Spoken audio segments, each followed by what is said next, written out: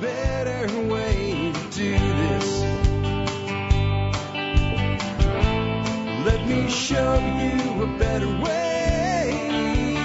Hi, folks. This is Jack Spirko with another edition of the Survival Podcast. As always, one man's view of the changing world, the changing times, and the things we can all do to live a better life. If times get tough, or even if they don't. Today is April the 4th, 2016. This is episode 1758 of the Survival Podcast.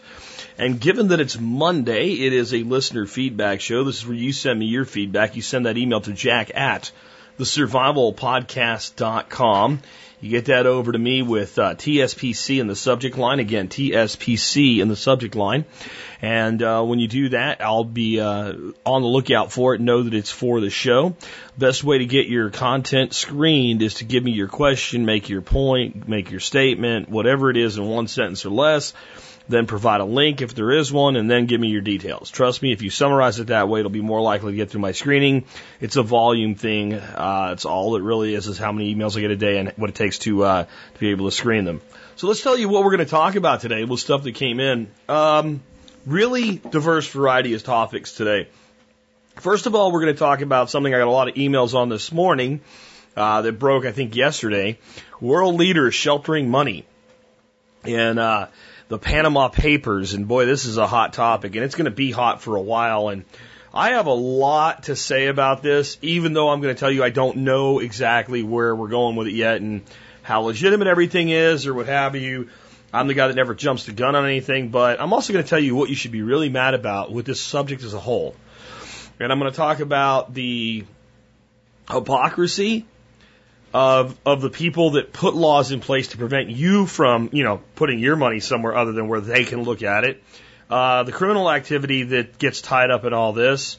But a fundamental fact, that money goes where it's treated well, and it's your money that can't go there. And that's what you might really want to be upset about. Moving on to a gardening topic, we're going to talk a little bit about sunchokes. I consider them one of the great survival crops of all time. And I'm going to give you my opinion of a resource I've given several times called Oikos Tree Crops, and why I think you might, if you want some sunchokes right now, you might be better off ordering them on Amazon. I'll tell you the full story behind that. I'm going to talk about automation a little bit in a high-tech automation location, a place that you might think would be immune from automation, and a new machine that came out that was going to change that, and it didn't really work. It kind of flopped, and automation's facing a setback, and maybe we don't have to be afraid of the rise of automation basically decimating our economy, or do we? I think we do. I think that just because something doesn't necessarily roll the first time it's rolled out doesn't mean it's not going to roll. We're going to talk about how to automate something in a positive way for yourself.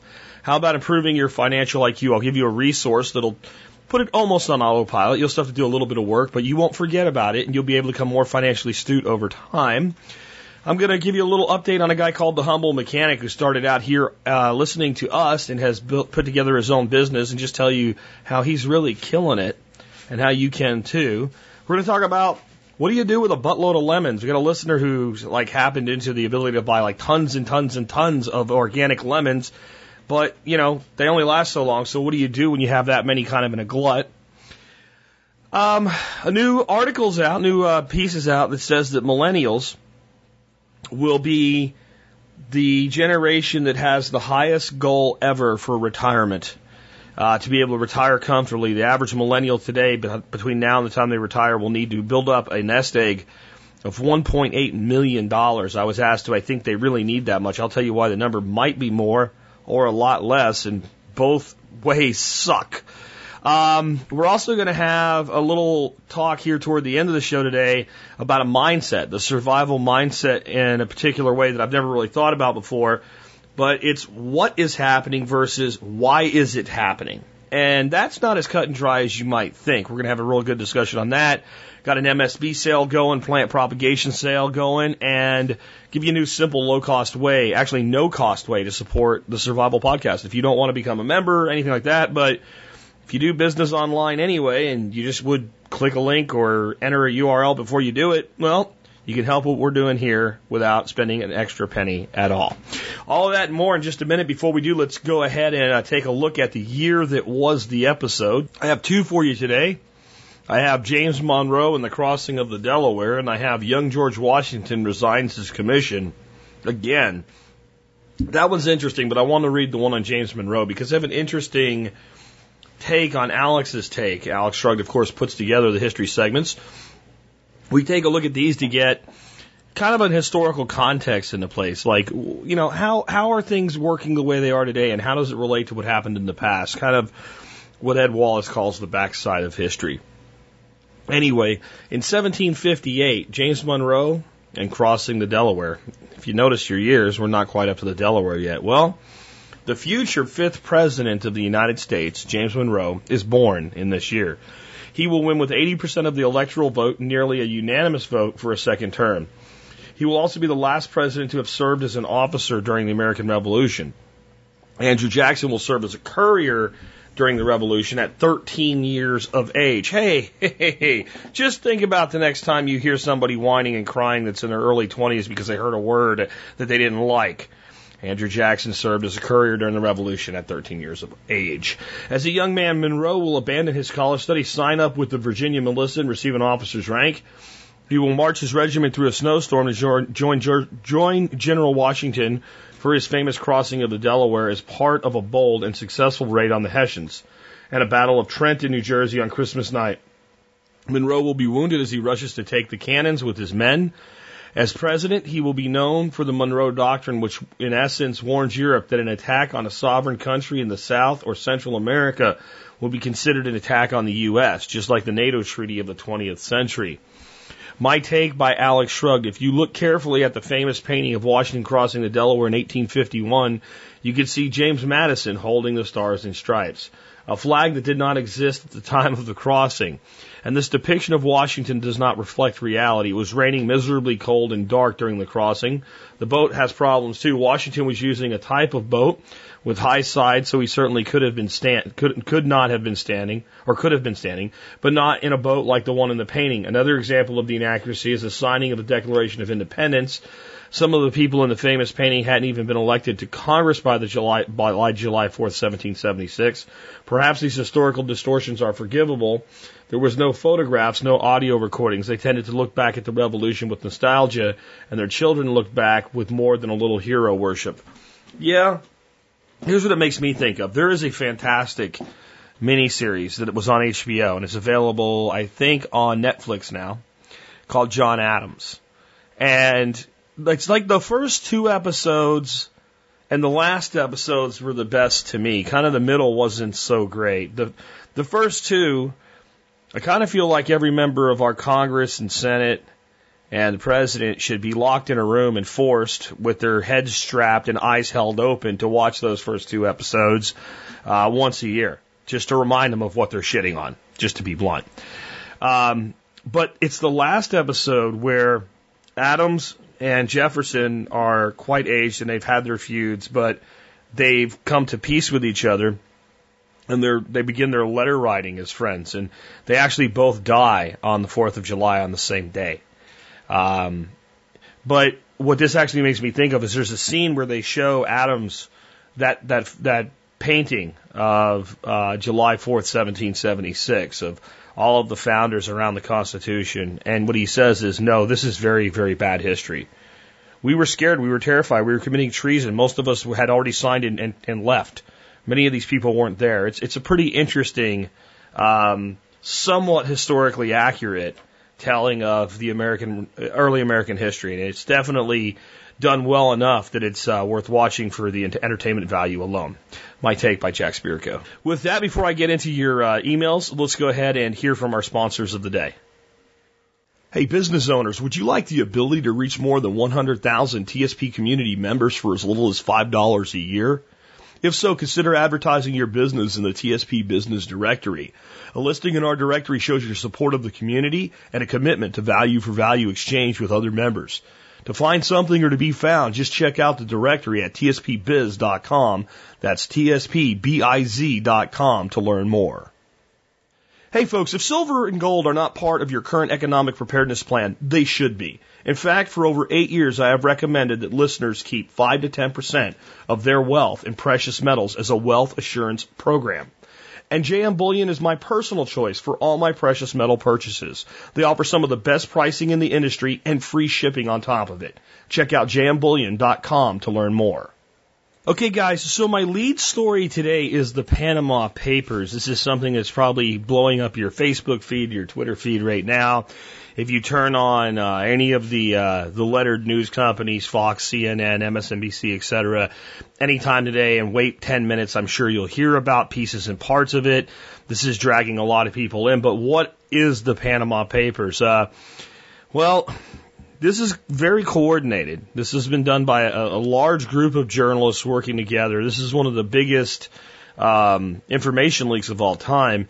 It's also all going according to plan right now, I guess is the way I would put it. It's hard to even explain because we only know what we know so far. But there's a ton of very well produced YouTube videos out about this thing that broke yesterday. Okay? That means that the people producing those videos were part of this before it was released. So let me play you about a 1-minute video of one of these videos that gives you a summary of what this is. Come back, give you some thoughts, and then I got a little bit longer of a video to play the audio for on you that talks about how deep some of the criminal activity in this thing goes. Over 100 news agencies all over the world are disclosing the Panama Papers tonight at the exact same time. This will be a huge hit for several large figures in world sports, politics, and economy. Names like Lionel Messi, Vladimir Putin, and the Prime Minister of Iceland are already leaked. So what are the Panama Papers? The Panama Papers include approximately 11.5 million documents, more than the combined total of the WikiLeaks Cablegate, offshore leaks, LuxLeaks, and Swiss leaks. The data primarily is comprised of emails, PDF files, photo files, and more. It covers a period spanning from the 1970s to the spring of 2016. Read more at the link in the description. So yeah, I went to YouTube this morning to initially, what I thought I would do is find, a Fox News piece or a CNN piece to play the way the media is covering this for you. And I didn't find anything, even though I heard it on Fox News this morning when I turned it on to torture myself. As part of the work that I do to make sure I am covering current events for you guys and how they apply to your preparedness lifestyle. YouTube is devoid right now, as of about 12:30 in the afternoon today. Segments by them that I can find anyway, and even on like their websites and stuff, they're not running the video pieces yet. But I was kind of blown away at the very high level produced, high production value videos by various producers who are clearly part of this investigative piece. Stuff that would have taken at least a few days to put together. I'm going to play one such video for you now. This is about 4 minutes long, and I'll come back with kind of where I am with this right now, what I think we can expect to see coming out of it in the future.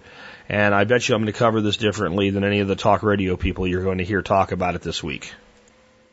Over the past 3 years, Syria's Air Force has rained death on more than 21,000 civilians. Their bodies ripped apart by exploding barrel bombs, missiles dropped on homes, businesses, bus stops, even hospitals. These war crimes have been well documented. Not so the part played by the shadowy world of offshore finance. Behind the scenes, companies using offshore tax havens were accused of supplying fuel to the Syrian Air Force. In 2014, multiple governments, including the UK and US, issued bans on doing business with these companies. But now, a new global investigation has revealed that a Panamanian firm helped these companies operate as attacks in Syria continued. That firm, Mossack Fonseca, is a key player in a sprawling, secretive industry that the world's rich and powerful use to hide assets and skirt rules by setting up front companies in far-flung jurisdictions. more than 300 journalists trawled through millions of leaked records from Mossack Fonseca to expose an alarming list of clients involved in bribery, arms deals, tax evasion, financial fraud, and drug trafficking. Behind the invoices, emails, and paper trails are real victims. In Russia, businessmen kidnapped orphan girls as young as 13, raped them, then sold them to others for sex. After this rape, I was aching all over. I started very much fearing men.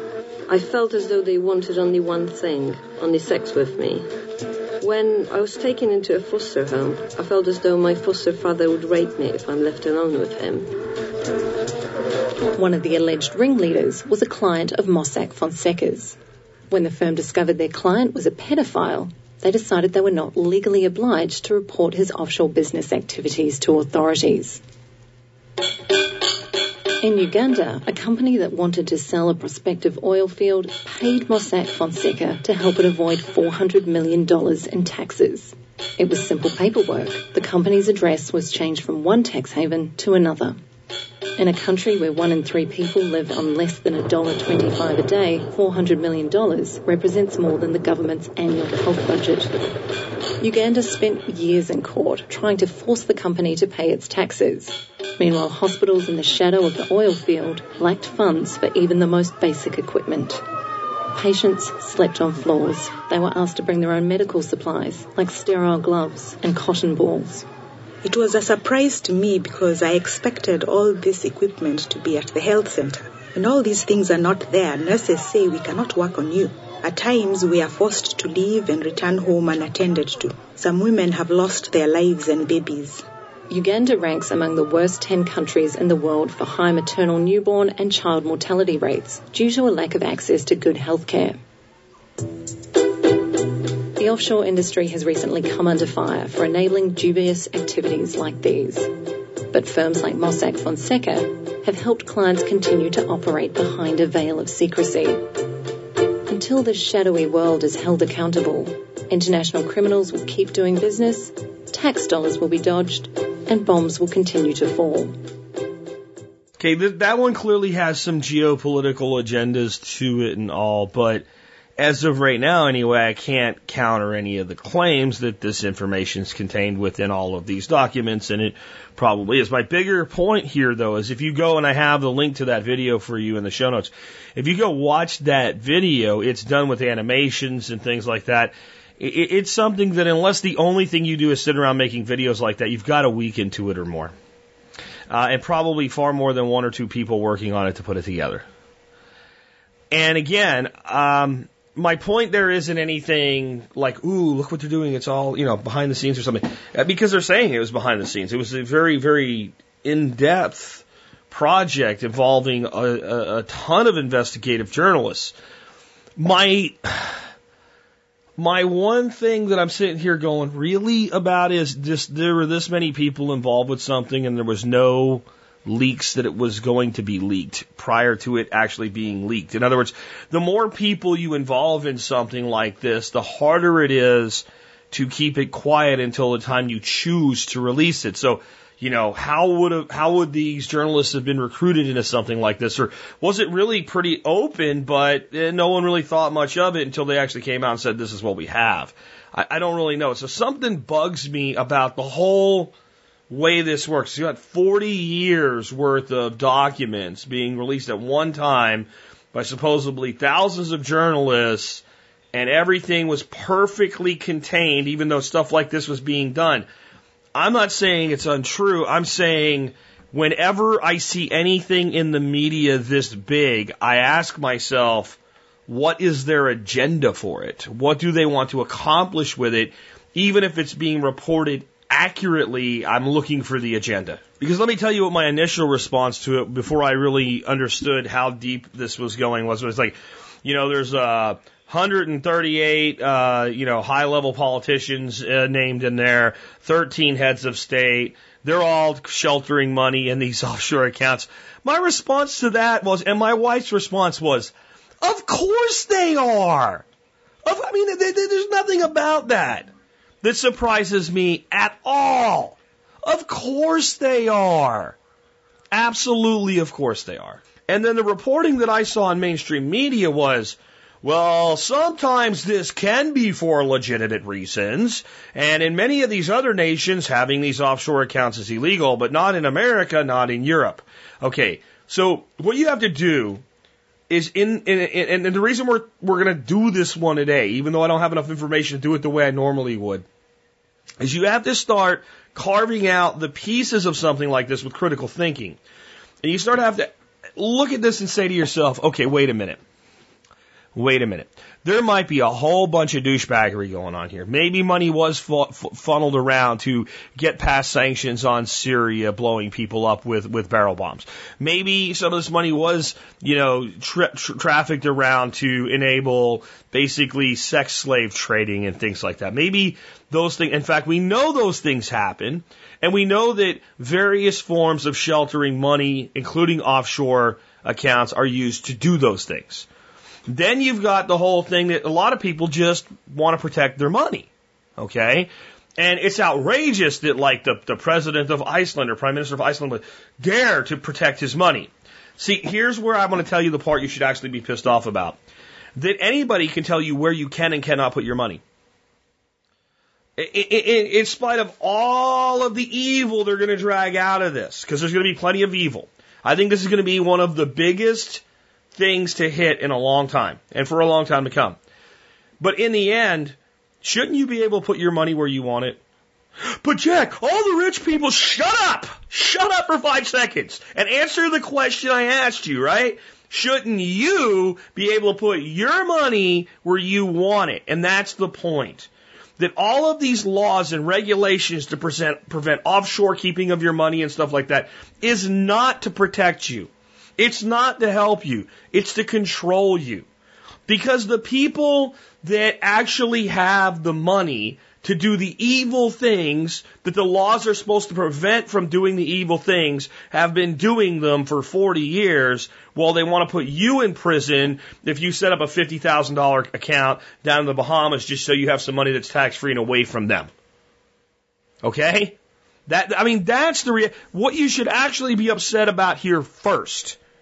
Is that anybody can tell you what form and where you can keep your property solely for the purpose of preventing you from preventing them from stealing a percentage of it whenever the hell they feel like it because the majority said it's okay. That's the number one thing you should be upset about. Because let me tell you what I think the agenda with this thing is going to be. Yes, they'll bring down some pretty big people. Yes, they'll probably throw a person or two as a token into prison over this. But what they're going to do is they're going to make a case to the people of Europe and the people of North America. We need more laws. We need more capital controls. We need to protect the world from this. We need to make other nations fall in line and do this too. Look at the horrible things. Look at this girl. This girl would have never been raped if it wasn't for an offshore account. Okay. I don't mean to sound heartless or anything like that, but how many people are raped around the world every day and has nothing to do with an offshore account? Do you really think it's offshore accounts that enable rape?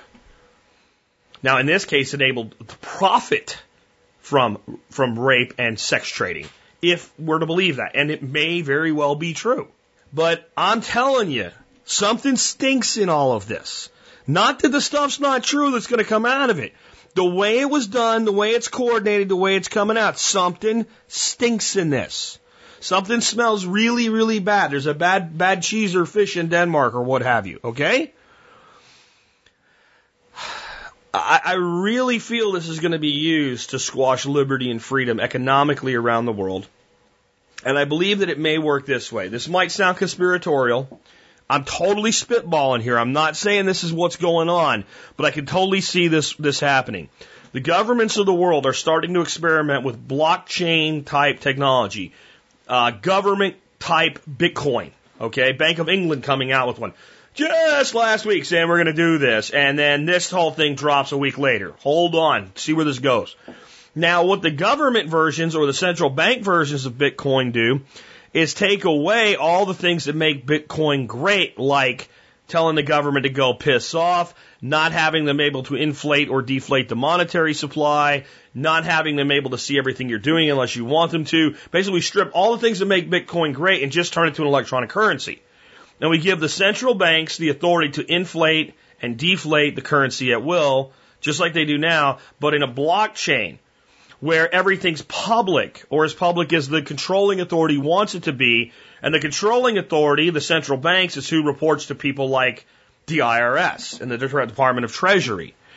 So and then of course Bitcoin's evil, because as bad as offshore banking is, man, Silk Road and what Bitcoin. So watch this possibly play out. The big push will be coming out of this to digitize currency in all the developed nations of the world, and simultaneously to try to curtail, destroy, regulate away private currencies like Bitcoin, which I don't think they can do, but to so villainize it that no one will want to talk about it, to push it into the shadows, etc., as they tried the first time. Or, screw it, we'll just let Bitcoin alone, and we'll just go after getting all of this, because the majority of people are going to use the government's money. And I said last week, the government wants you using electronic money, because then they can find every freaking penny. And if it's done in a blockchain, they literally can just pull up you and see every penny you sent and got back. Especially if they're the controlling authority of the blockchain, right? Of the pseudo-blockchain. So that's right. And I'm going to leave this one go for today. But just as you watch this one play out, just know there's something here that's not being said and won't be blatantly said. And it'll take a while for the true agenda to show up. Let's take another one. So after coming off of something that heavy and with that many unanswered questions, and I thought it would be cool to just do something simple, short, and fun that would give you something you could do if you wanted to produce food for yourself. So I want to talk to you today, a real quick discussion about a product called the sunchoke, also known as Jerusalem artichoke. These are in the Helanthius family. This is the same family as sunflowers, and they look a lot like a sunflower when they grow. Some varieties grow 4 or 5 feet. Some of them grow up over 12 feet. And the full flower and top part is you don't really do anything with. It's the tubers, the roots underneath that grow into these nodules. And they are an incredibly productive, almost completely carefree plant. The first time I ever grew any, I put them in a 4-foot by 10-foot bed. Somebody sent me 4 of them. I cut those 4 into 3 pieces each. So I put 12 of them in the ground, and we harvested 5 5-gallon buckets that first year on my property. Now, it was a good prepared bed and all, but still, you got to think about my property. That's pretty fantastic. Well, recently I did a show where I talked about different plants and things like that, and I mentioned them, and I mentioned some other plants. And I said one of the places you can get some really unique stuff is a place called Oikos Tree Crops. Well, when I recommend something, and I did kind of caution you, like they take a long time to ship sometimes, their customer service isn't that good, but it's gotten worse. And when I give you a resource, if it's not up to snuff for me and I see it decline, even if I give you a warning, I want to give you an update so that you don't overvalue them. So here's my update. About 4 weeks went by after I ordered these sunchokes from Oikos. So I emailed them. I said, get a little late in the year for me. This is a pretty simple order. It's just tubers. Can you give me an estimated date that I would get my order? You know, when do you think it's going to ship? 48 hours later, I get an email from some girl in their customer non-service department who says, when your order ships, you'll get a shipping notice. Are there any other questions that I can answer for you? I responded, well, given as you didn't answer my question, I would still like to know when you think my order might ship. Because all you've told me is when it happens, I'll know. And I'd kind of like to know, do I need to source something somewhere else because it's getting late in the year, I live in Texas, you know. And I said, so could you please give me an estimate as to when you will ship my product? And I got no response to it. We did a Work with Jack weekend Saturday, had some great folks over here. We had a great time, got a lot of stuff done, moved a fence and did some other things. And this guy David has been to all 3 of them this year, says, you know what? I ordered those same ones because they looked cool. And I got in touch with them last week because I've also waited several weeks now. They can't even confirm whether or not they have my order. So this is what I'm going to say about Oikos tree crops. Oikos tree crops. Okay, Oikos tree crops. I've gotten some interesting things from them that I can't get anywhere else. I can't say that I'll never give them business again, but if I can get it anywhere else and I don't really, really want it, I will order it from somebody else. Their customer service is horrible. It's horrible. And it amazes me in this day and age that a company can have such bad customer service because, you know, here I am telling 150,000 people right now that your customer service sucks. And saying, hey, by the way, in looking for another source, I found a better price on the same product with a couple days shipping. Amazon.com has one of the sunchoke varieties that I wanted to get from these guys, and I might be pronouncing this wrong, but it's red fusu sunchokes, red fusu sunchokes. And what I like about the Fuso varieties is they're a lot less bumpy and knobby, so they peel a little easier, they hold a little less dirt, and they look kind of cool. So I have a link to where you can get a pound of red Fuso sunchokes for $15 on Amazon with $5 shipping. I think I sent the Oikos people for an order of 2, and I think they were the white variety of this same type, like $40 by the time it was all said and done with. And I knew I could get them for less. But I like to do business with small companies. And sometimes you want to do business with small companies, but it just doesn't pay to do business with small companies. So if you're interested in planting these this year, I'm recommending Amazon. You can find a lot of other varieties of them, but the red ones I do have a link directly to you, for you in the show notes. And I really recommend that those of you that are looking to really bulk up on the amount of production, look at planting some of these. You know, set up a dedicated bed for them. They will take over the whole bed, absolutely. Give them some deep, rich soil and make sure they stay moist, and they're fantastic. When the cold weather comes, let them go ahead and get hit by frost and die back, and then start digging them up. They're sweeter when that happens. All of the sugars in the plant drops into the tubers. These are fantastic. Absolutely fantastic. Use them sort of like potatoes. They're somewhere between a potato and a water chestnut in flavor, and just thought I'd throw that one in for you today. And again, Oikos, only do business, not the yogurt people, Oikos tree crops, only do business with them if they have something you absolutely really, really want and you can't get it somewhere else. Until perhaps they'll find out about this and they'll figure out what the hell's wrong and they'll fix it. Because when a customer asks you a question and you don't answer it and say, do you have any other questions, it's really off-putting. I'll just leave it at that. Let's take another one. So the next one is like totally different than the first two, right? I've talked a lot about how automation is going to replace so many jobs in the future, including jobs like that you wouldn't think of. Like it's, you know, right now they're making a big deal because New York raised the minimum wage. McDonald's is putting in more kiosks. McDonald's has been putting in kiosks for years. The minimum wage thing with the fast food companies has absolutely nothing to do with the kiosks in fast food restaurants. Okay? Look at the turnover in fast food restaurants. You're dealing, and the lower you go, you get down to McDonald's and Burger King, etc., you're dealing with the absolute bottom level of people willing to take a job or young people that want to use that kind of job for what it's supposed to be for. Seriously. And I know some of you might be franchise owners, whatever, you might be pissed at me, but then you know I'm telling you the truth. The biggest struggle, minimum wage doesn't mean jack shit. The biggest struggle anybody with a business like that will ever have is keeping it staffed. So if I can eliminate staffing needs, even if it costs me more, I'm better off. But automation is supplanting people at all different levels. And one of the things that really shocked people was the concept that maybe you could even replace a very highly skilled position like an anesthesiologist. And that's actually been cited as an example of, hey, if you think your job's immune, don't be so sure. Well, it seems like that has taken a setback. This is on technologyreview.com.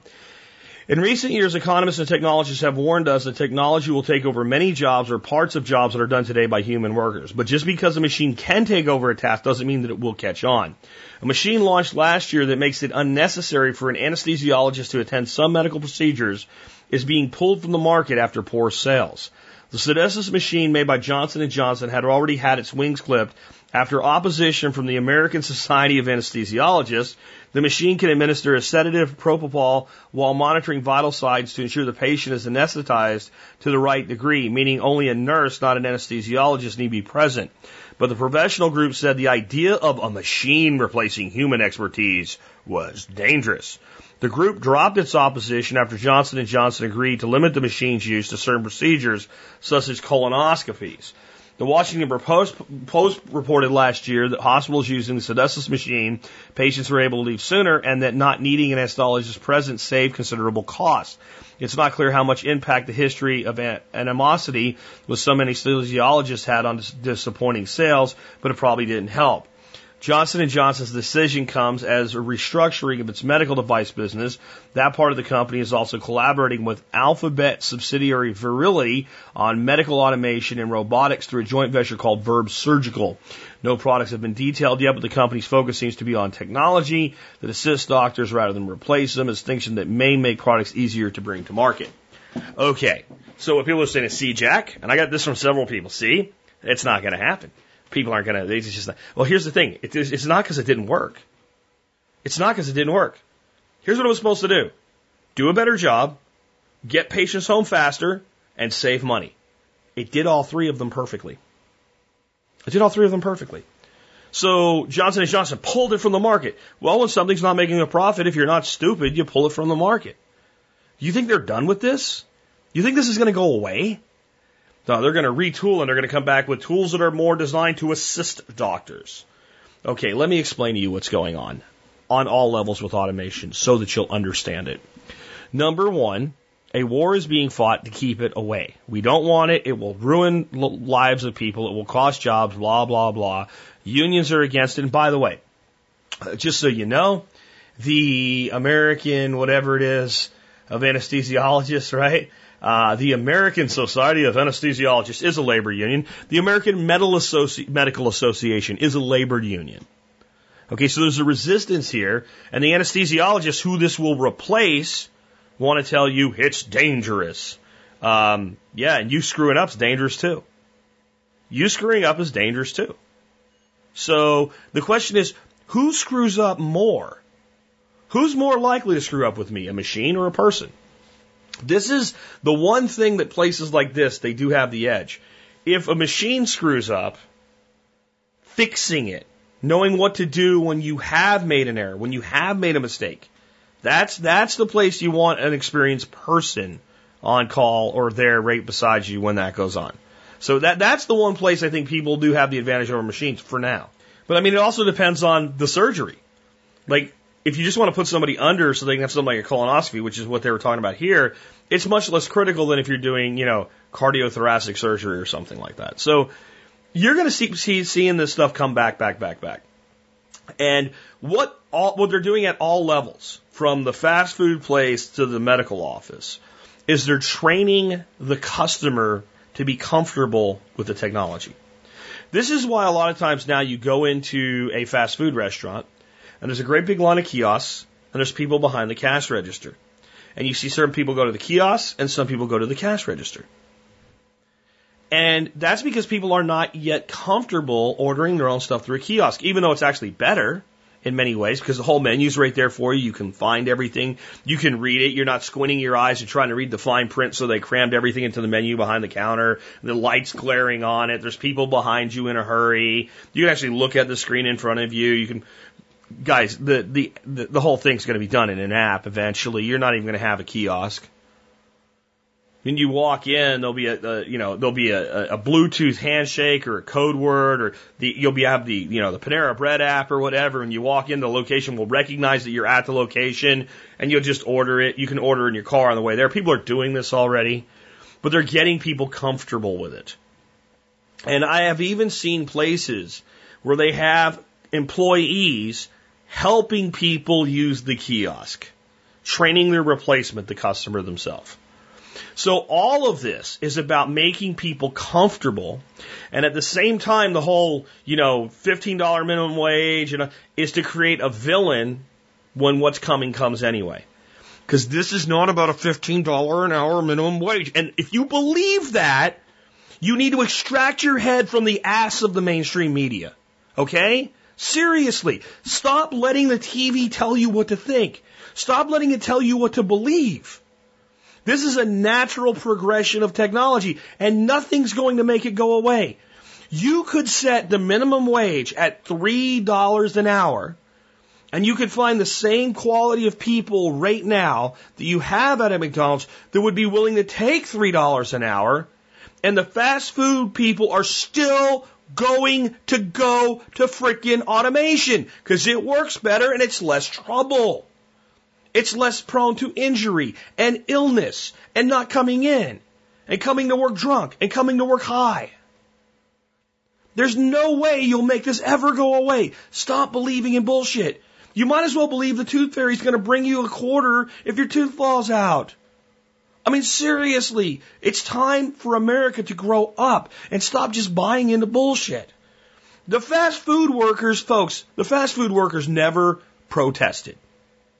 There was no such thing as a fast food workers protest. It was all a lie. They were paid people, hired protesters, and there wasn't thousands of them. There was several dozen of them. There's even a picture of one of these huge protests in New York City, okay? And you look at the cropped image that they showed on TV, and the reporters there, and they got a barricade set up and shit, and it looks like it's, hundreds of people deep, and it's the whole road's blocked off, and no one can get by. And then they show a full-size image of it, and like people are just walking past it. There's, maybe 40 to 60 people in the protest. They got a barricade up. It's only for the camera. There's literally people walking past on both sides, back and forth, not even paying attention to what's going on. And this is the key. The fast food workers protested? Really? I'm still waiting. I've been waiting a year and a half now for one person to email me and say, Jack, I tried to buy McNuggets or a Big Mac or a Whopper or whatever the hell you tried to buy, and I couldn't get one because the store was shut down because they were on strike. They didn't strike. None of this was real. It's all fake. It's all phony. Jacking the minimum wage up is not what this is about. It's what happens when you jack the minimum wage up. The base labor rates of many union and specifically government union positions are tied to minimum wage. The primary beneficiary of the minimum wage going to $15 in government installations is people who are already making $50,000 to $60,000 a year getting a raise. That's what it's about. That's the truth. Stop buying into bullshit and don't think this is going to go away. It's not going to go away. All they're doing is getting you comfortable with it right now. Next up, something positive you can do with automation. One of the greatest automation tools of our time is email. As a marketer, as a learner, as an information seeker, what you can do with email that can be automated is amazing. Something as simple as, you can go to Google and do a news search and then refine your news search so it gives you exactly the type of results that you're looking for in a particular topic, including many obscure topics that you would miss otherwise. And then you can create an email alert. And then Google will send you an email every time news stories pop up that change that results of the news search, which is on a topical, timely, and updated daily thing. So that's one example of it. Well, another thing you can do, as I've always been telling you guys for a long time now, to improve your financial IQ. And that one of the things you can do that is simply learn a new financial term every day.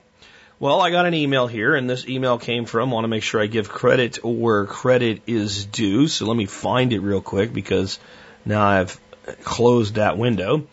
This is from Corey in Oregon.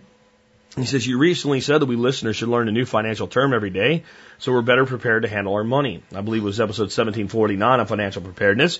Anyway, I just wanted to share that at Investopedia.com you can sign up to receive term of the day email that gives you definitions and examples. I was doing something else and I found it and thought, this is exactly what Jack was talking about. Below is one of the emails for the term of the day, derivative. Anyway, I thought it was pretty cool and I'd like to try to share it with the other members of the TSP community. Take care, Jack, Corey in Oregon. Derivative. Let me read, just give you an idea of what these emails are like. A derivative is a security with a price that is dependent upon or derived from one or more underlying assets. The derivative itself is a contract between two or more parties based upon the asset or assets. Its value is determined by fluctuations in the underlying asset. The most common underlying assets include stocks, bonds, commodities, currencies, interest rates, and market indexes. And then there's the whole thing breaking it down, and you can get a better summary of it. And there's actually more than I read, because some of you are going, it's a security with a price that is dependent upon or derived from one or more underlying assets. And you're going, there's other words in there I don't know. That's how this works, though. So if you get a term of the day and it has a word that you don't understand in its own definition, then you got to look up that word, and then all of a sudden it all starts to cascade.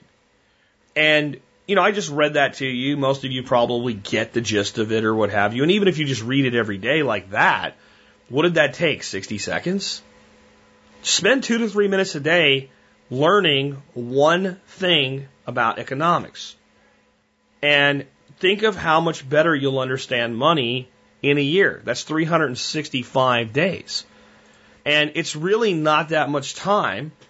And it's time you can spend, not arguing with your friend about the next president, because what you think about that and what he thinks about that isn't going to decide who the next president is going to be. But how well you understand money is going to have a dramatic effect on your life. And we'll even talk more about that later in today's show. But again, Investopedia, term of the day. Now, the way it works is a little bit weird.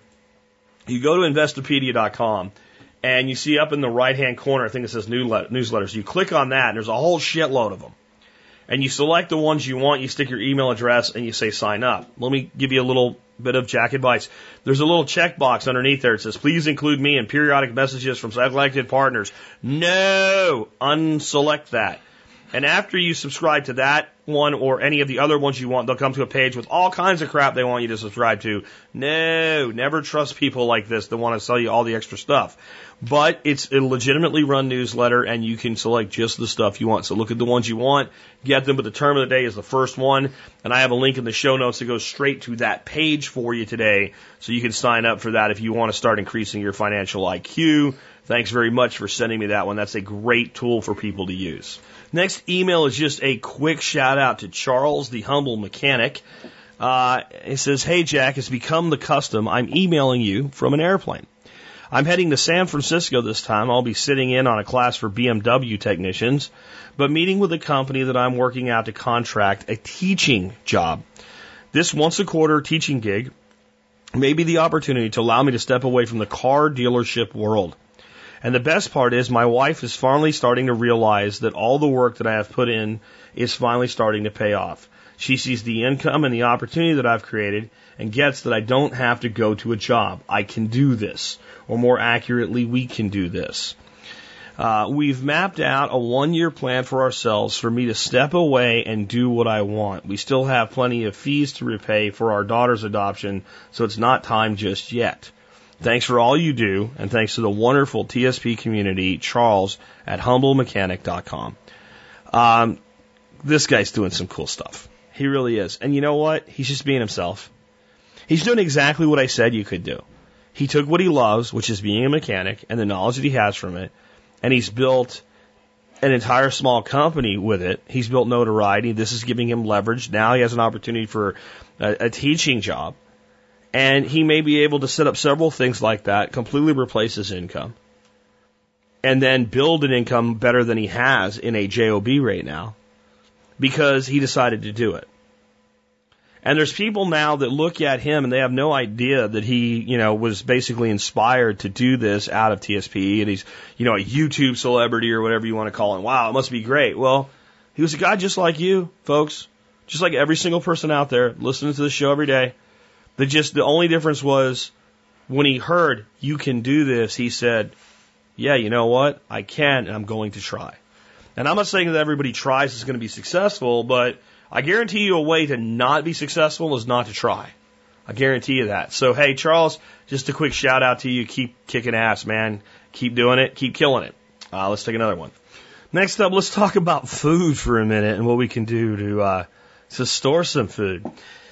This comes from Diane, and it's actually a question for Erica Strauss. And I'm sure that Erica might have some good ideas here. But, Erica has her questions for the month, and it'd be a long time before Erica would get around to answering this ones for next month's stuff. So I figured I'd go ahead and take this one because I have two great ideas for Diane, and one is actually the long-term storage idea, and the other one is just something you do when you have lemons that I think everybody will like. So it says, I have access to a large amount of organic lemons for a limited time. How can I store and preserve them without juicing them? I don't want to take them just to let them spoil before I can use them up. Thanks, Diane in California. Okay, the easiest way to make use of lemons or any citrus that you have in huge abundance is to dehydrate them. You know, they're only going to last so long, and even if you juice them, the juice is only going to last so long. Now, you could juice them and concentrate the juice with freeze concentration and make your own juice concentrate. You could do that, and then they could be used whenever you want. But dehydration is so simple. So all you want to do is you slice your lemons at about a 1/4 inch, and if you have like a meat slicer, man, you can speed that up, and you get them all uniform the same size. Throw them in an Excalibur or your dehydrator of choice and dehydrate them. Since they're lemons, you don't have to put lemon juice on them to keep them from oxidizing. And you dehydrate them till they're like a lightweight chip. And you put them in jars with an O2 absorber, and they'll store damn near forever. This is one product I had a bunch of that I came into a long time ago. We still are using them. And when I say a long time ago, I mean years. And I had a whole bunch of the phenolic USDA food grade line paint cans that I filled up with them. And I just threw them in there and put an O2 absorber and smacked the lid on. And whenever we need more, I just take them out. And I've got them, just a stack of them.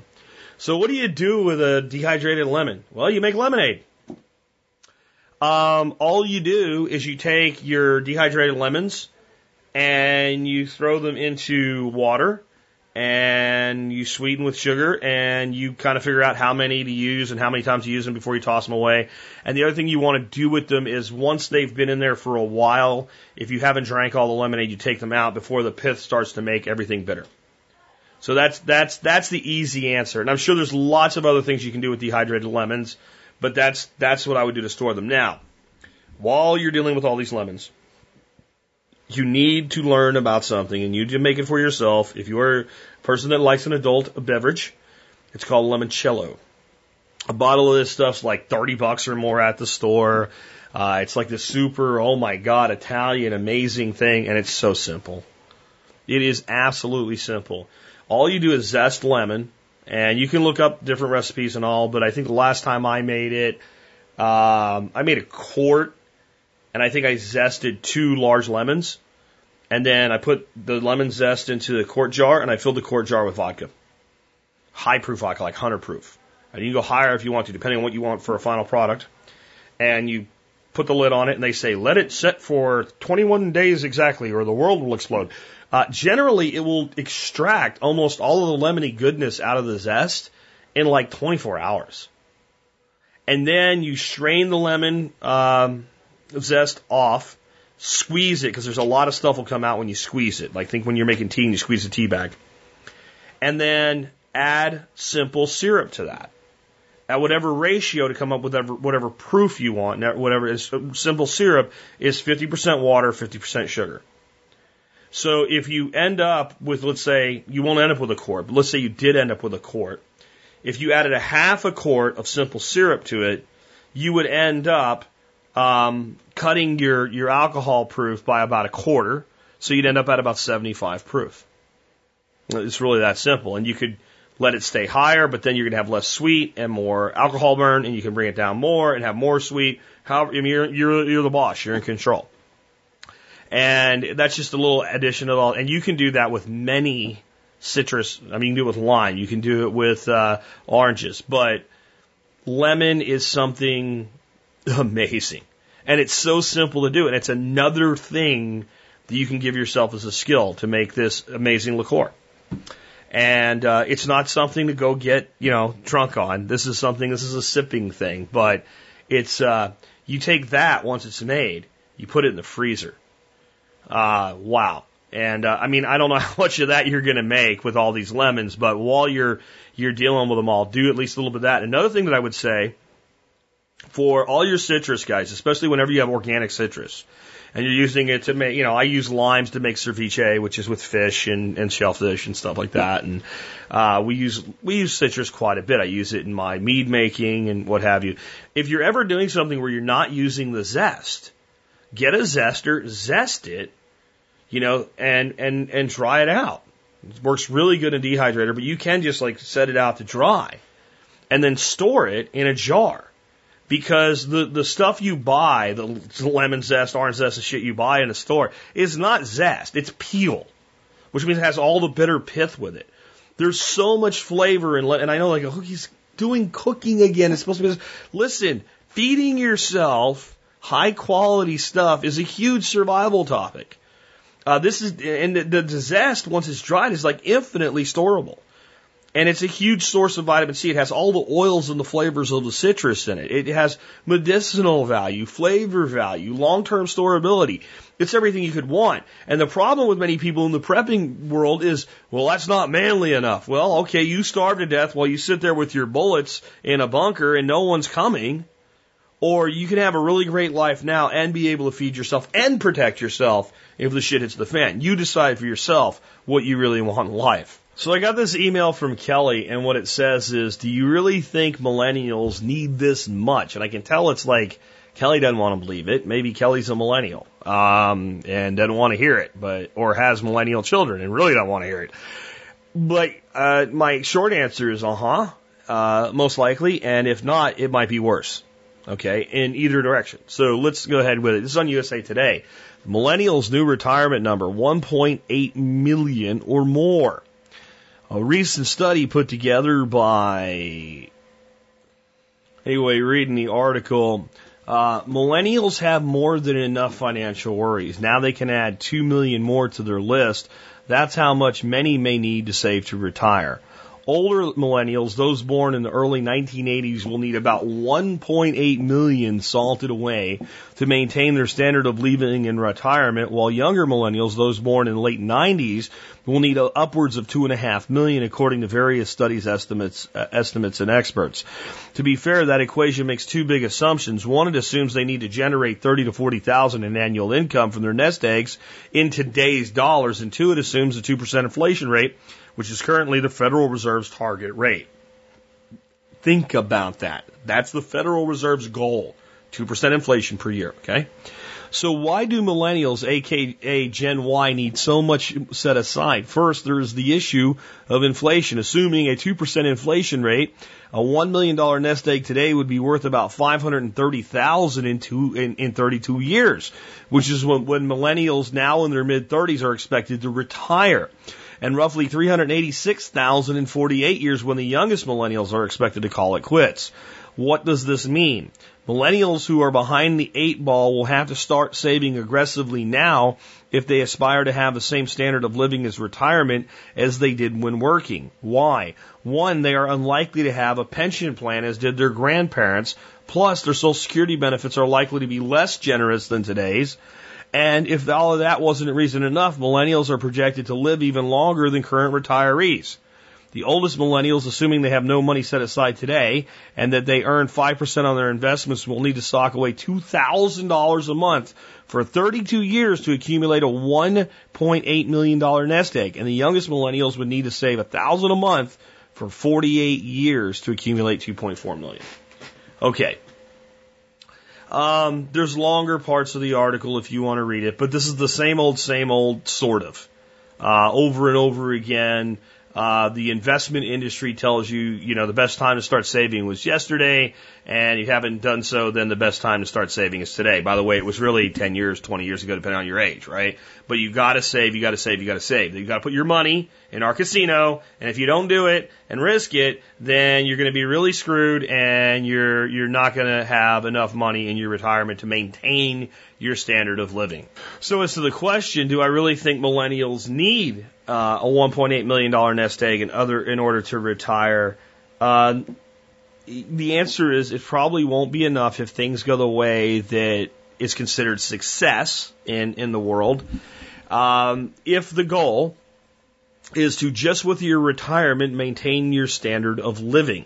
as though you were still working. Now, here's a couple places we have to start diverging from myth into reality, or from mythology into reality. So the myth is that people who save their pennies when they retire maintain their standard of living. So they live just like they were still working. And the reality is that almost never happens. That almost never happens. They don't maintain their standard of living. And that says they're going to generate $30,000 to $40,000 a year. $30,000 to $40,000 a year in today's dollars. So that's also saying that the successful person, think about this, capable of saving, let's say, $1,000 to $2,000 a month, is doing that on a $40,000 income. Now, it's inflation adjusted, so that's basically saying you'll have enough money to live like you have $40,000 a year in today's money 30 to 40 years from now. Okay, so we'll just give that. Okay, but then if you're only at a standard of living that is afforded to you by a $40,000 income, you do not have $1,000 to $2,000 put away. And the standard of living in America today for somebody with a $40,000 income ain't terrible, but it ain't that great. It ain't the silver-haired people walking down the beach that Fidelity Investments uses to get you to trust their financial advisor. No, I meant liar. That's what I meant, right? Okay. So there's a lot going on here when we read something like this. Okay. First and foremost, always look for the agenda. Well, the agenda is the financial industry is head over heels trying to get millennials to invest money because they're not investing. That's the agenda. To scare millennials into playing in the casino. Okay? That doesn't mean there's not validity to the reality that millennials are going to need an awful lot of money to retire. But so are you. And I'll ask you this. Do you think that a person can comfortably and safely retire today with $1 million? With $1 million. If you want to generate $40,000 a year, let's say, in your retirement, safely, with no risk of loss, is $1 million enough today? Well, 1-year CDs are paying a whopping 1.25%. That's about the safest money you can put away without locking it up for, long term, so you can have them renewing at 1 year in 1, 2, and 3 years in a laddered and then be taking money from that. But, how much money do you generate at 1.25% of $1 million? Well, $12,500. So, if you wanted to use CDs as your way to earn money in retirement, generating $40,000, being completely safe, you'd need a little under $4 million right now. I know, I'll go to government bonds. Oh, great. Well, a 1-year government bond as of today is paying 0.59%. 0.59%.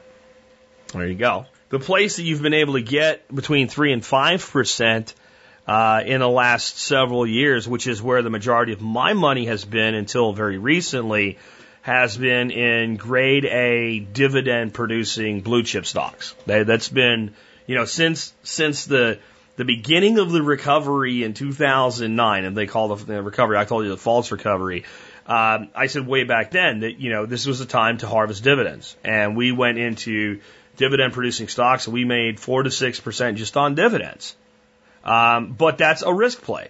A younger person, and that's understanding the market and knowing when the hell to get out of the market. So right now, you can't safely produce $40,000 a year with $1 million. So, there's so many things that are unknown here as to what it would take, because I remember in the 1980s, when you could get, CDs at like 8% and bank interest rates on simple savings accounts were 4.5%, 5%, and you could get government bonds at 4 to 6%. That was the 1980s. So a lot of people were using those as base numbers to plan safe retirement. And you see what they've done with all of these bailouts and all of this quantitative easing and artificially low interest rates. What they've done, they've scared all the money that's supposed to be safe right now into the casino. So here's where millennials may not need $1.8 million, $2 million, $2.5 million to retire. The global economy goes into a massive recession creating a multi-decade deflation, which is the most doomsday economic prediction I could give you. Everybody's waiting for runaway inflation. Inflation's the plan. Yes, runaway inflation would be bad. I'm not saying it would, but inflation is the plan. That's the goal. The goal of the Federal Reserve is to inflate the currency in upfront liars numbers by 2%, back end real numbers that they hide. You can learn with shadow stats in the neighborhood of 3 to 6%. Okay, and their ultimate doomsday for the Federal Reserve, for the powers that be, is not that inflation hits 10% in a year. That's not the worst thing that can happen to them. It's a deflation of 2 to 3%, which will cascade into 5 to 10% deflation in the next year if it happens. And we're not just talking about the gross domestic product going down being a recession. We're actually talking about true, systemic, currency-wide deflation. How that can't happen, Jack? Yes, it can. The only thing necessary to cause deflation of the currency is the population as a whole to curtail spending sufficiently. That's it. Unlike inflation, which has many other ways that it can be coaxed into existence, deflation is not really under the power of the central bank. It's under the power of the spender. Remember what deflation is. It's the increasing of the power of money. It seems like a good thing, but it's not a good thing for the person that's in debt. Now, what are the millennials carrying? Massive debt. Massive debt. A deflationary economy for me is not necessarily good, but it's not bad. I have very little debt. The only debt I have is my home. That's it. I have no other debt. I haven't had it since I started this show in 2008. We have not carried any consumer debt. We have a lease on the vehicle. I've explained the finances behind that before. I don't look at it as debt. I look at it as what it's costing me to use the vehicle while I have it. I mean, and it's so inconsequential versus our savings, our investments, etc., that it's meaningless. And it's also got an end of term. Right? If we get to a point where we don't want a lease anymore, there's the longest lease we would ever enter in is 3 years. We'd have to enter into it and it'd have to be doomsday the next day to deal with it for 2 years and 364 days. Which I think if we were approaching that, we'd see it and we wouldn't do it. Okay? So for me and for many of you that are living a very debt-free lifestyle and living below your means and have been amassing significant components that provide what you need in your life for you and setting up resiliency, deflation could actually be good, except for the whole world around you is going to go to shit if it happens. So in a true deflationary economy where interest rates not only return to something that's reasonable, 4 or 5% on savings, but you end up with interest rates more like the 1970s where interest rates on a mortgage were 18%, but interest rates on a savings account were in the 8% range. Government bonds are paying 8%. And the cost of everything is less than how much does a millennial need to retire. This almost sounds like a bad joke. It doesn't matter because they won't have it. In other words, that generation, as far as retirement, is screwed. They're screwed. Social Security will fail by the time the millennials are retiring. Not might fail, will fail. They just will. Maybe the oldest millennials, it was just getting shittier amounts of benefits out of SSI, but you young people, you 20-somethings, you're screwed. I'm the young side of Generation X, by the way. Okay, guys, just so you know, I just barely made it out from the whole millennial Gen Y thing, okay? I really did. Or not Gen Y, what is it? I guess the millennials. No, see, I just looked it up. I thought that was wrong. They were lumping in Gen Y with the millennials. And Gen Y is the generation between my generation and the millennials. Gen Y is you guys that are 30-somethings right now. The millennials are all these people that were born after 82, and about 20 years thereafter, right? That's the millennials. Y was the folks that were born after me, Gen X, my generation. We were the people that were born between the 60s and the 70s, 65 to 75. And maybe even you could make the case up to the 80s. And so I was born in 72. So I'm one of the younger people in Gen X, I guess, but maybe not really, okay? I mean, this is all getting kind of muddy, isn't it?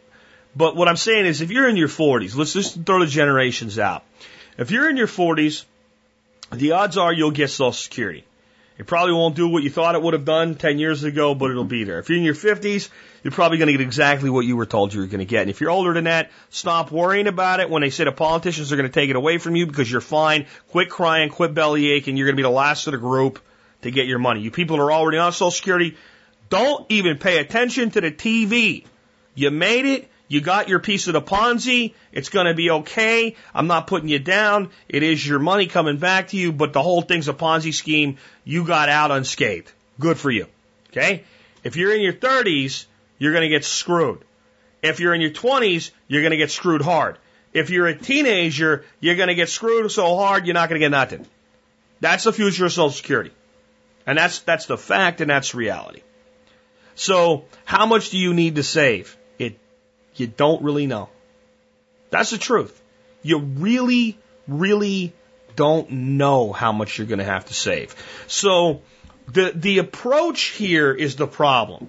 The approach is save X and you'll be okay in the future. Well, there's a problem with that. It has 0 pieces of lifestyle design as its component parts. Instead of saying, you need this much to retire comfortably at an age that you may never reach because you could die early or you might work longer. What we should be telling people today, not just young people, but all people, is design a life that gives you quality of life on the lowest amount of money possible. And then that gives you the greatest buffer possible. But you'll never hear that because that doesn't help scare you into putting money into their casinos. So there's that one wrapped up. Our last email of the day comes from Tom, and Tom says, mindset, what is happening versus why is this happening? He says, I'd like to hear your perspective on different ways people approach analyzing a situation. The what is happening approach seems to be based more in reality. It is what it is, so deal with it. Okay. The why is it happening approach seems to be either mental masturbation or victim thinking. This can be applied to situational awareness, finances, business, disasters, personal relationships, etc. Shouldn't we ought to stay grounded in what's happening, reasoning? Thanks, MSB member, Well Watcher, Tom. Okay, Well Watcher Tom, I have this response to you. Yes and completely no at the same time. You're totally right and you're totally wrong. Okay, let's look at it from a standpoint of where you're absolutely 100% right. So you're in a situation. Someone starts hurting people and is going to try to hurt you, possibly even kill you, steal from you, and your response is, why is this happening to me? Victim response. You're probably headed for the worst possible result in a bad situation you could have. You're probably like to end up really hurt, really dead, traumatized for the rest of your life, even if you survive, because you're absolutely right there. At that point, it is, this is what's happening, how do I deal with it? That is exactly the mental state you need to be in. You're in a shopping mall, people start screaming, you hear explosions, people are running in panic. You have no time to be thinking about why is this happening from a victim standpoint. Why is this happening to me? Why is this happening? It doesn't matter why at that point. What matters is identify the threat, identify avenues of egress, get the hell out of there, who's with you, who can you help, who can't you help, stay alive. Stay alive.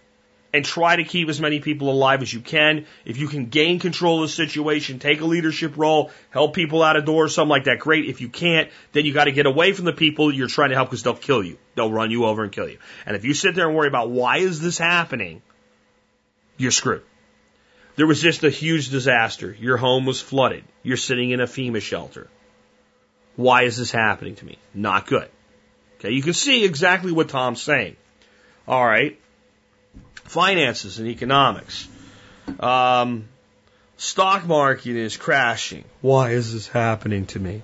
My investments are going down. You should see that it's happening and protect your wealth. Yeah, okay, fine. All right. But the reality is when we look at the long term, like we just evaluated the millennials, we need to be asking why this is happening. The longer you have in time to react to the situation, the more you get the opportunity to examine the why that goes along with the what so that you can develop the best response to it. Here's what I mean. Somebody comes into a building and starts shooting. There's a door. You can run for the door. When you run from the door, it turns out it was a coordinated attack, and they have somebody waiting for people to come out the door, and you get shot and you die. Okay. You didn't have time to figure out if the door was the place to go. If you weren't armed, returning fire wasn't an option.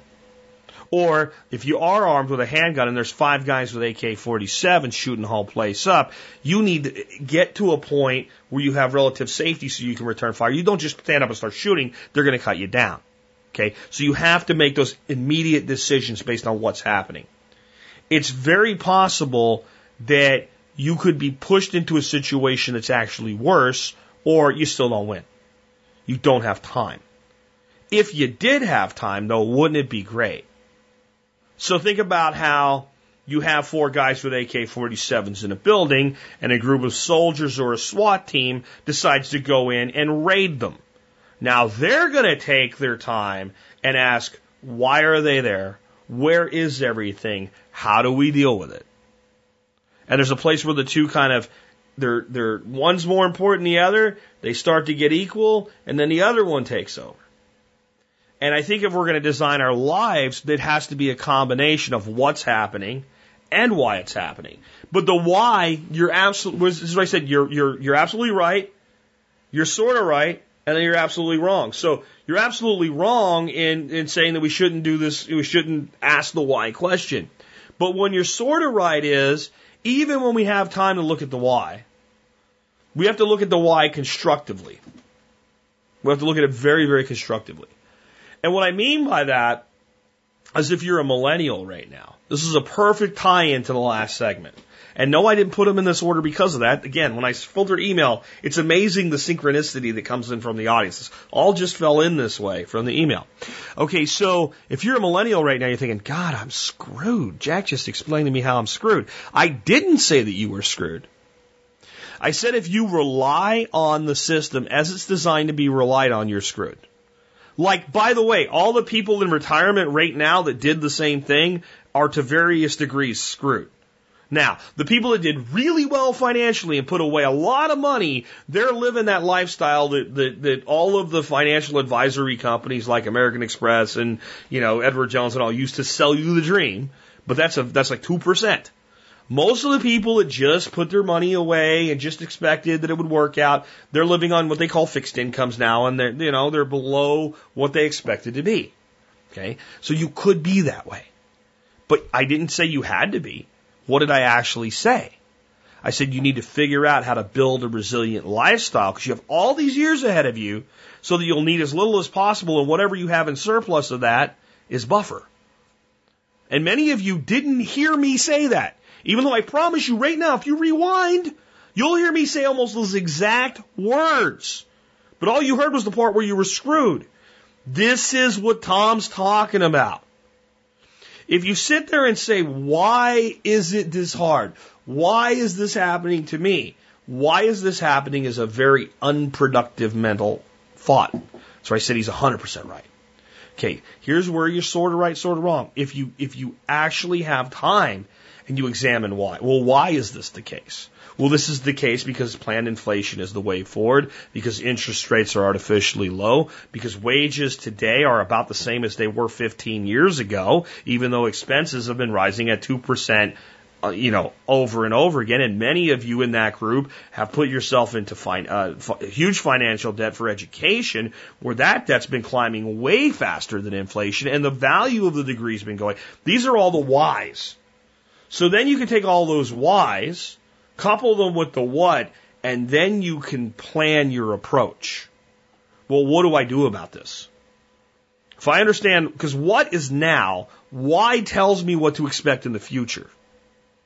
So now I need to say, okay, enough of this stupidity, where I just do whatever they say I'm supposed to do, or I don't pay attention at all. Because that's what people do today. They either believe the system, and they say, okay, I'm going to do exactly what they say to do. Or they say, there's nothing I can do about it anyway, I might as well just enjoy myself and go out to bars and chase girls. Or whatever it is for you, right? Okay, so there's another option. There's an option where I say, okay, where am I at in life? And maybe if I'm 30 or 25, really worrying about my retirement years is not what I need to be doing. No. What I need to be doing is asking myself, what's happening? Why is it happening? And then the most important part, what does that mean to me? And what do I do to deal with it? So I have to ask that, what do I do to deal with it very, very fast in an acute situation? I have to make a decision now or I'm going to die. I have to make a decision now or I'm going to lose money. I have to make a decision now or my company's going to go bust. I have to take a risk. Fine. That's the place for what's happening. What do I do? I've got no time. The longer I have in time, the more I can look at the why and the more thought I can put into the what do I do. And this is not something that's being taught to people at all anymore. And it's certainly not being taught to the generation that needs to hear it most. And no matter what they call you, that's you guys that are teenagers up to about 30 years of age. You guys need to be taught this. Stop trying to mimic the success of not my generation, not the people just a little older than you, but 2 generations ago. Millennials today are being told to define success by living not like their parents, but their grandparents. Or their parents' grandparents. Buy a house, save up, retire, draw Social Security plus your savings. You won't have a pension. You have your own pension today. We call that a 401k. And you live the rest of your life sitting on your ass in a rocking chair, maintaining your quality of life. And ignoring the fact that we all get old. Eventually we all get sick. And we all end up without the quality of life, even if we have the money. So we have to think more about resiliency. But again, resiliency doesn't scare you into investing in the casino. And if we ask why, instead of just what, we come to that conclusion. But if we don't ask the why as well. So it's not the question, why is this happening, is the problem. It's the angle from which it's asked. Why is this happening to me? Is almost always bad. Because it's not just happening to you. Even if it seems very personal, you get a cancer diagnosis. Why is this happening to me? Happens to millions of people every year. Wouldn't it be more productive before you have cancer to do what we did with looking at some cancer prevention strategies with the expert council a week ago? Say, why is there so much cancer? Not just, oh, cancer's happening, so I need to be prepared to have it. You know, I have a 1 in 3 chance or whatever it is of dealing with it, so I should be prepared. I should have a cancer insurance program. That's just a what only thinking. This is a why thinking is, okay, there's a certain segment of society that genetically has a predisposition for certain cancers, and they're going to get them. And if that shit happens to me, I'm going to be in a what is happening, what do I do about it situation acutely. That's just what it is. Can't sit around and worry about it. I'll give myself worry cancer then, which might even lead to real cancer. So that I'm just going to take that piece and put it on the shelf and say, I hope it doesn't happen, but if it does, I'm prepared for the worst. I'm going to deal with it. But the why is, what about everybody else? What about the fact that there's more cancers today and higher cancer rates than any time in history? And don't lie to us and say, because we diagnose it more accurately. Shut up. Okay. Why? Sugar, processed foods. So the why of the what leads me to the what I should do. I need to eliminate those things from my diet. Now, does that mean I won't get cancer? Absolutely not. Does it mean that I'm less likely to get cancer? I can't say that because I don't have the medical qualifications to do, but I think the preponderance of the evidence would lead me to believe for myself that yes, it does. That one of the reasons we have so much cancer is things like smoking. Okay, so then I should not smoke. See? And there's all other, like if you just start going down that road to why, you'll find all these things, all these behaviors that you either should or should not engage in. And that doesn't mean you're going to live a life of a prude or a hermit, but it might mean that you don't do this, don't do that, curtail this, reduce that, and decide for yourself. We can do that with our finances, right? We can do that with our businesses. We can do that with our situational awareness. So the very things Tom brings up to make his case, and then yet are untrue. But it all depends on how. How do we ask the question, why is this happening? And when are we asking that why question? When we should be reacting to the what, or when we have time to figure out how to avoid the what? My thoughts on that one. Now, one thing you can definitely do to improve your situation is to save money. And I'm going to point out 2 ways you can save money today, and one is a way you can generate money. So first of all, I have the MSB, or Member Support Brigade, on sale for $25 for your first year. This is for new customers only, people that are going to sign up today or tomorrow or any time between now and I believe it's midnight Monday is when I cut off for next week. The discount code is PLANT. You can use that by using the form on the website. Go to survivalpodcast.com and click on members. And at the bottom, you can either sign up with PayPal online or you can sign up with a form. It'll say pay by mail, check, whatever. And if you're paying by, cash, check, otherwise, just write plan on the form and include 25 versus $50. So that'll save you money on the MSB. And the MSB is how I pay the bills around here. It takes the cost of the MSB down to about 9 cents an episode. So if you think this episode was worth 9 cents and you're not a member yet, consider joining. Then you get discounts on all the things that we're talking about building a resilient lifestyle with. Long-term storage food, the tactical, the practical, guns, gardens, everything in between. So that saves you money. Okay, now, the other thing that's on sale right now is the Perma Ethos Plant Propagation course, and that's selling for $250 versus $350. That course teaches you how to print money with trees and bushes and vines. And I'm dead serious when I say that, because as soon as you have land that you can plant, you should be planting it, and then you find out trees, bushes, and vines actually cost money. Well, you can buy 1 or 2 varieties that you really want lots of, take the plant propagation course, and learn to produce them. And if it's a plant that costs $25 or a tree that costs $25 a piece, and you make 10, that course just paid for itself. And here's the cool thing. Even though it's on sale for everybody, if you're an MSB member, you get an additional 10% off. That makes it $225. So if you're not an MSB member and you want to learn to propagate plants, you join the MSB right now with the sale at $25. You end up right back to $250, effectively getting your MSB for free and getting all those other discounts for free. Just thought I'd throw that in there today.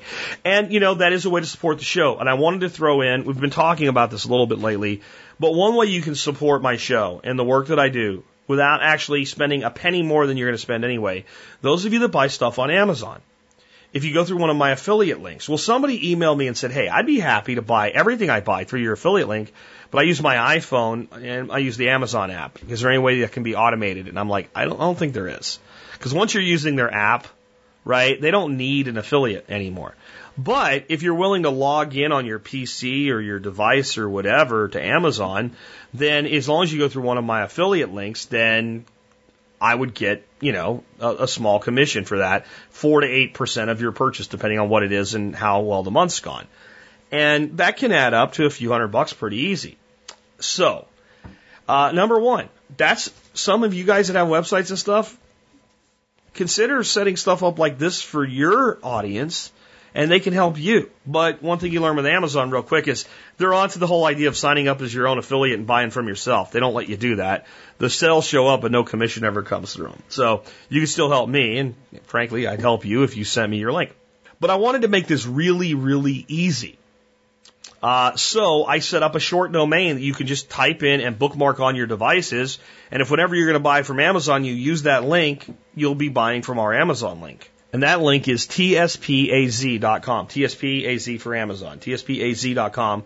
So if you just stick that in your phone or your computer or whatever and use that when you shop on Amazon, you literally will spend absolutely not a penny more, and you can help support the show. So I wanted to throw that in there too.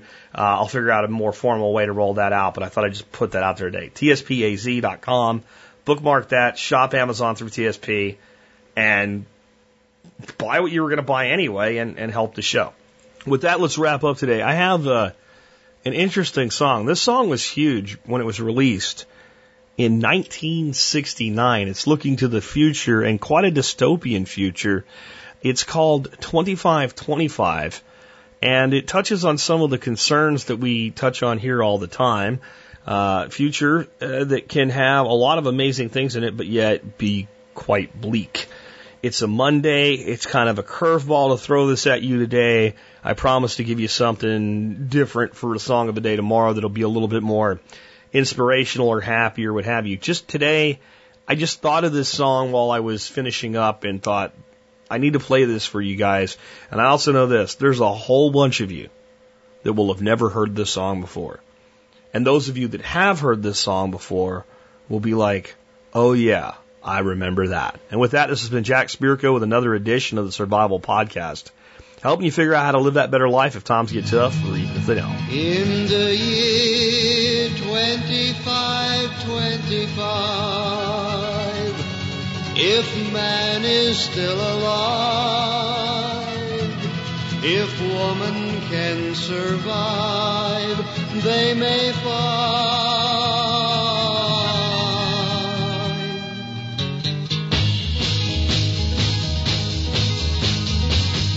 In the year 35, ain't gonna need to tell the truth, tell no lies.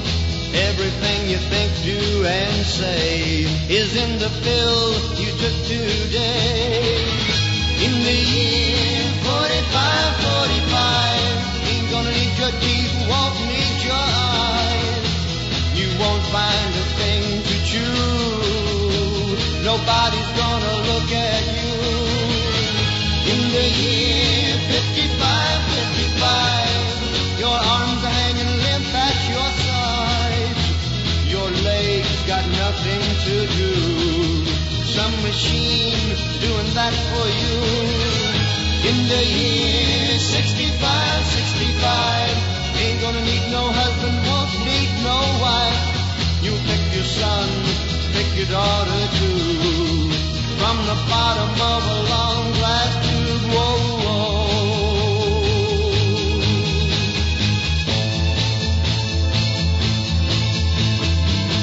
In the year 7510, if God's a-comin', he ought to make it by then. Maybe he'll look around himself and say, guess it's time for the judgment day. In the year 8510, God is gonna shake his mighty head. He'll either say, I'm pleased where man has been, or tear it down and start again. Whoa, whoa. In the year 95, I'm kinda wondering if man is gonna be alive. He's taken everything this old earth can give, and he ain't put back nothing. Whoa, whoa.